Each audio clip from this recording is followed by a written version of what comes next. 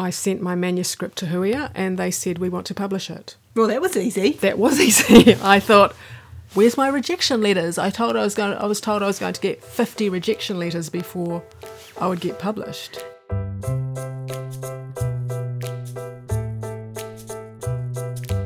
Hello and welcome to Ears Wide Open, a literary podcast that is a project of the Open Book, the world's most beautiful second-hand bookshop at 201 Ponsonby Road.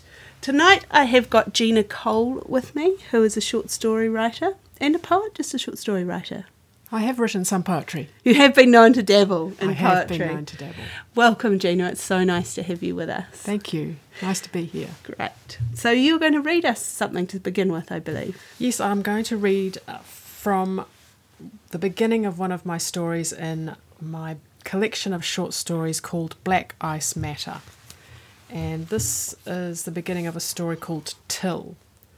And Till is the name for glacial rock that is carried along by a glacier. Till. He fell into a blue world. He'd been collecting ice samples with the team, gingerly making his way across the glacier, prodding the snow in front of him with an ice axe to check its solidity before taking a step. The other researchers followed behind him, descending a gentle slope with great caution, their woolen hats bright red against the snow. His axe handle had sunk to halfway, meeting with enough resistance to give him confidence.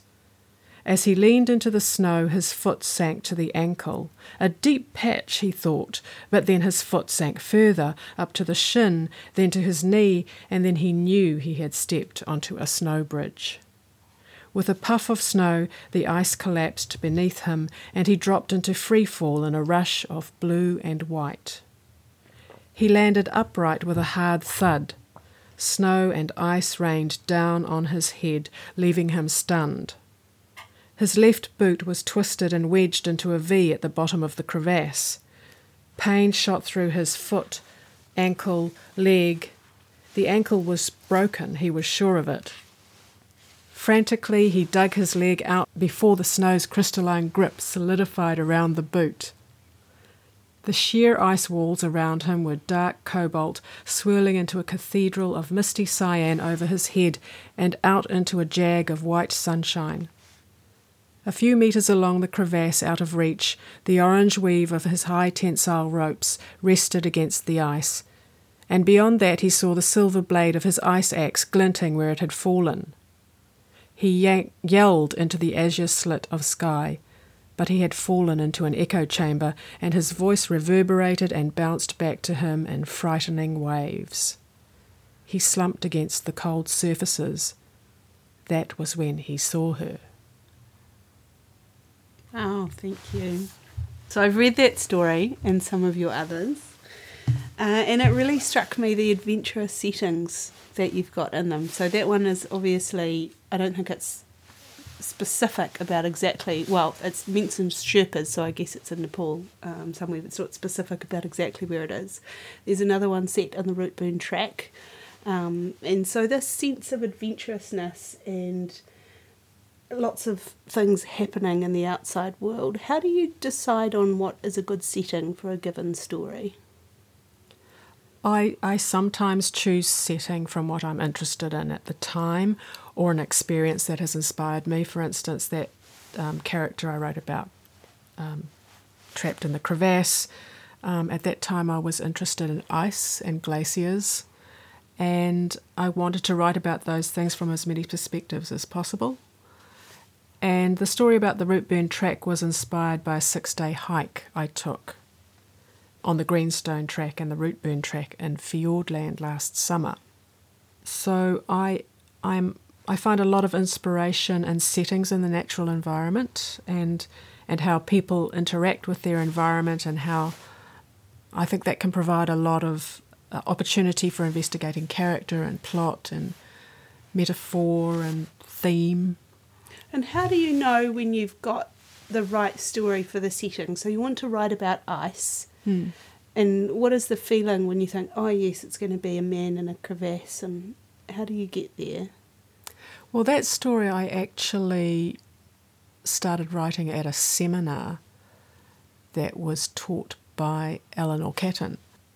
And she gave us a specific sort of instruction about what to write. And I gave myself a kind of a rule to follow for that story, which was that I wasn't going to name the character. And I thought, well, where can I put a character that I'm not going to name? And I just thought, well, I'll put him down a crevasse and see what happens. So, it was really an experiment to begin with. What was the rule that Eleanor had given you?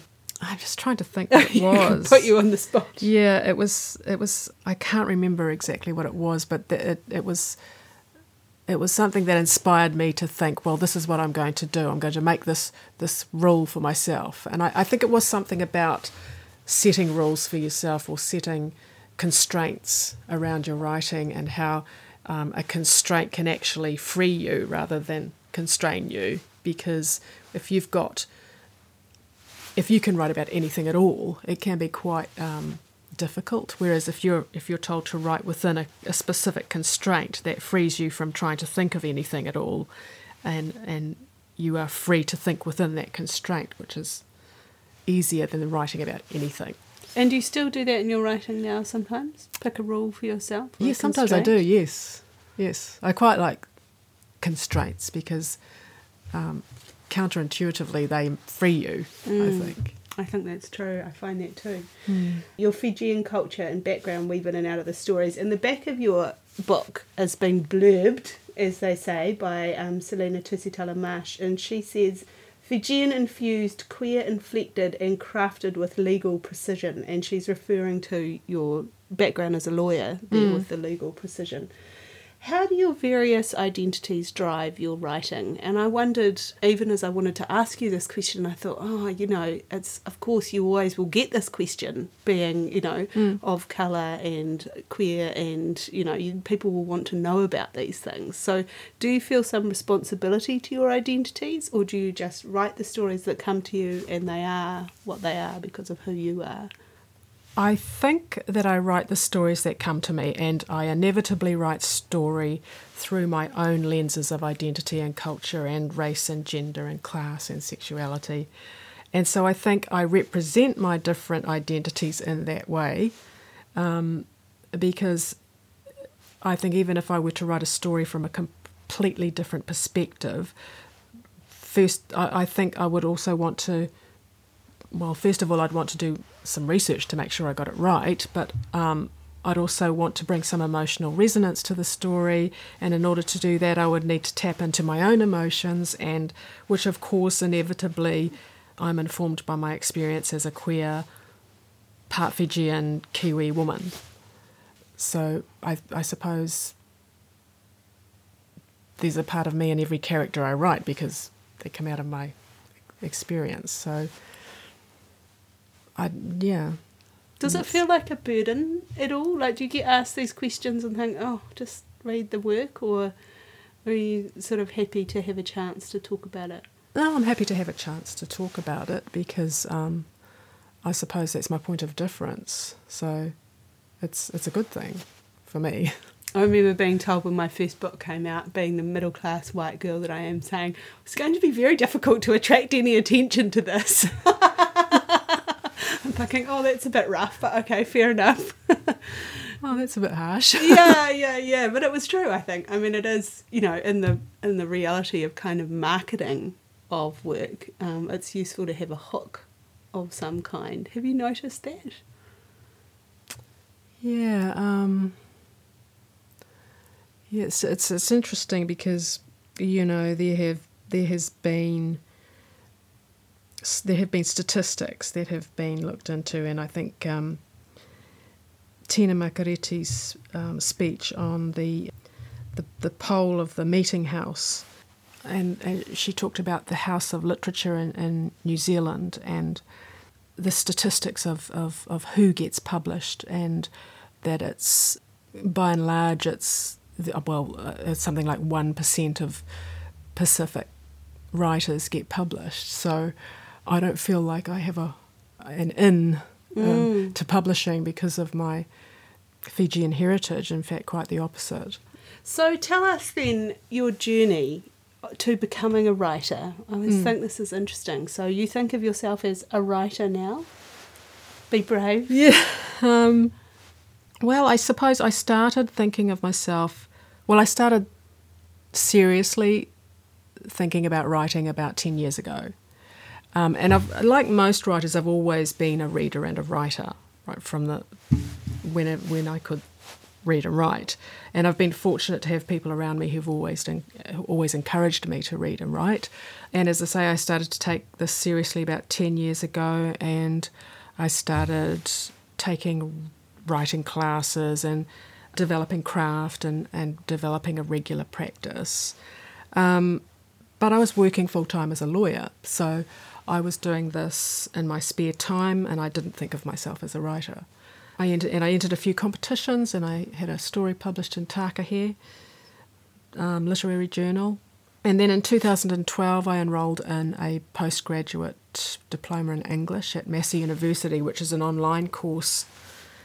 And I was still working as a lawyer, and my plan was to complete one paper per semester until I'd completed this diploma. And what had driven you to that? Like, what were you hoping? Well, it was someone I met, again, just by chance, who I was hiking in a group of women, doing a hike, and I was talking to this woman that I hadn't met before about my secret writing. And what I didn't realise was that her name was Jenny Lawn, and she was the head of School of English at Massey University. So she thought, here's a right candidate. Yes, and she said, well, this is what you should do, and I'll give you my email address. And she took my email address and she sent me all this information, and I thought, well, I'll do this. It sounds amazing. So the universe sent this to you. Yeah, literally. And so that's where I started kind of honing my craft, I suppose. That sort of kind of kept going. And around that time I bumped into my friend Selena Tusitala Marsh, and I told her what I was doing, and she said, well, you should come to Auckland University and do the Masters of Creative Writing at Auckland University, so I applied for that, and I was accepted. And that's so affirming, isn't it? Yes. To get in. Yes, it was. Yeah. Because I had to submit work, and I submitted work that I had done at the Massey diploma course, so it was kind of like feeding itself, I think. And I wrote Black Ice Matter in that year, in 2013, on the Masters of Creative Writing at Auckland University, and that went on to be published in 2016 by Huia. And then in 2017, that book won the Hubert Church Prize for Best First Book of Fiction at the Ockham Book Awards. And I was still practising as a full-time lawyer, so I was kind of starting to call myself a barrister/writer. That's last year. Once you'd won the Best First Book Award, you thought, perhaps I might go with this writer title a little bit. Yes. Yeah. And then last year I enrolled to do a PhD in creative writing back at Massey with Jenny, and I realised that doing a PhD and being a full-time lawyer is just not going to work. So I'm laughing, listeners. I'm with sympathy. Yeah. So I closed my law practice. Wow. How did that feel? So good. So good. Great. I've been a lawyer for 27 years. Yeah. And before that I was at law school for 4 years. So I've been doing law for 31 years. So felt great to stop. Congratulations. Thank you. Wow, that's amazing. Yeah. And so now I am a student sometimes, and I came back from overseas on Saturday, and on the customs document that you have to give to customs, I wrote my occupation as a writer. Wow. So congratulations. Now I consider myself to be a writer. Yeah, well, that's a great story. So do you want to tell us a little bit about how the book got published? Because that can be an interesting sort of story as well. Black Ice Matter? Yeah. I sent my manuscript to Huia, and they said, we want to publish it. Well, that was easy. That was easy. I thought, where's my rejection letters? I was told I was going to get 50 rejection letters before I would get published. Sounds like it was a mature manuscript, though. If you'd spent a year on it and then it was a couple of years later that you sent it off. Yes, I had. When I got it back at the end of the masters, I had comments from the assessors, two assessors. So I worked on it and then sent it in after I'd worked on it. Yes, it was. It had been through a lot of edits. That's fantastic. So I wondered about, so you're a short story writer, and as we said earlier, constraint can be productive, and obviously the short story is in some ways a constrained form. Yep. So I was wondering about influences on you and who you've read and who shaped your writing as a short story writer. Well, the first book of short stories that really had an impact on me, which I read when I was about 12 years old, was Pounamu Pounamu by Witi Ihimaera. I was just enthralled by that book, and I remember... The nannies playing the cards. The nannies playing the cards. I was so captivating, those stories about Māori grandmothers and aunties, and I could, at 12 years of age, I could relate to them because they reminded me of my Fijian aunties and grandmothers, and I just loved that book. It's such an important work of New Zealand fiction, isn't it? You know, I mean, I remember studying it at primary school, I think, some of those stories. And I mean, I went to primary school in Kelburn, in the, whitest part of the country, but they still resonated, as an important thing to know about. Yeah, about here. They're just extraordinary and really had a huge impact on me. I also... Dad used to order those Reader's Digest books of classics. The condensed ones? Well, no, they were like these blue books here. Oh, yes, she's pointing at some beautiful bound blue books behind us. Plenty of classic books in here if anyone needs any. Yes, and I remember reading one called Short Stories by Oscar Wilde, which I still have, and I just loved those stories. I thought they were weird and wonderful. And there were books like Jules Verne's 20,000 Leagues Under the Sea. And more recently, of course, while I was doing the Masters, I read The New Yorker and I listened to podcasts by Deborah Treisman, the fiction editor at The New Yorker. And I love lots of those stories. Short story writers like Annie Proulx and Raymond Carver.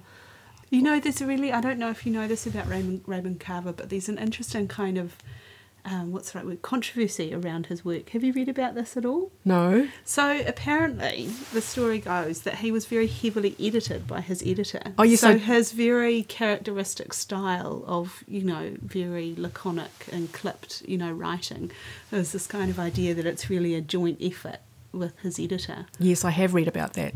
Now that you say that, I have read about that, and I have actually seen some of the proofs, the actual proofs of his writing, which with the edits in them from the editor, and yes, they were heavily edited. So, what do you think about that? Does it matter? Well, that seemed extreme actually. When I saw a page of what had happened to how the editor had edited his work, I just thought that was quite extreme. Because it did seem to be a joint effort in that case, that his editor had contributed as much to the writing as he had. But I don't know if I'd like my writing to be that heavily edited. What was your experience of being edited like? It was actually really good to have another pair of eyes on the work, because the editor she was wonderful. Daisy Coles, I think her name was. She just pointed things out to me that I hadn't even thought about, and it just made the work better, much better. So I think editors are fantastic. Yeah, I agree. It's a great process too, I think, for you take forward to your next piece of work, what the editor's given you on your last one, and for someone to look at it that attentively is such a gift. Yes. Yeah, I just found it really helpful. Even though you've worked it and worked it and worked it. Yes, but then she made suggestions that even though I had read this particular sentence or this particular story hundreds and hundreds of times, she would make suggestions that had never even occurred to me, which I just thought were really helpful. Does any stick out? Like, what kind of things would she say to you? Were they about language or about image or the plot or...? Sometimes it was about specific words or sentence structure, and sometimes it was about plot. But it was never as invasive as what happened to Raymond Carver. It was just, kind of really polishing. Awesome. So is there a novel in you? And I ask this because your stories have such a lot of plot in them. There's a lot goes on in a Gina Cole short story. And so I was wondering, are you incubating something longer? Yes, I am working currently on a novel for my PhD, and I can't say too much about it at this time, except to say that it is in the genre of speculative fiction or science fiction. Cool. And is it set in Aotearoa or is it set somewhere else? Aotearoa and the Pacific. Wow. That sounds amazing. So have Hui given you an enormous advance? No, but I do have the standard clause in the contract which says they have the first right of refusal for my second book. So see what they think of it. Yeah, oh, that's so exciting. How far into the PhD are you? This is my second year. And will you be finished at the end of next year? Well, it's a 4-year degree. Oh, okay. So right. Wow. So you've got... 2020. Right. Yeah. Wow. That's great. Are you enjoying it? Oh, yes. Yes, I am. That's why I gave up the law. Yes, fair enough. Fair enough. The 2 writing degrees that I've done, I've found hard in parts. Where you're sort of sitting there thinking, trying to drag things out of yourself. Yes, it's not easy. I can tell you that you would know. It's not easy sitting down and having a regular writing practice and trying to get words on the page. Yeah, well, that's great. Thank you so much, Gina. That was really fantastic to talk to you. Is there anything else that you want to say that I haven't asked you about? No, that's great. Thank you. Awesome. Thanks very much for having me. Oh, such a pleasure. This has been Ears Wide Open, a podcast that is a project of the Open Book at 201 Ponsonby Road. You can come in if you're in Auckland, drink some coffee, buy a book, come to one of our events and have some free wine. And if you're not in Auckland, if you go onto our website, you can sign up to My Book Bag and you will be sent packages of books hand-picked to your home address throughout the year. It's a great service.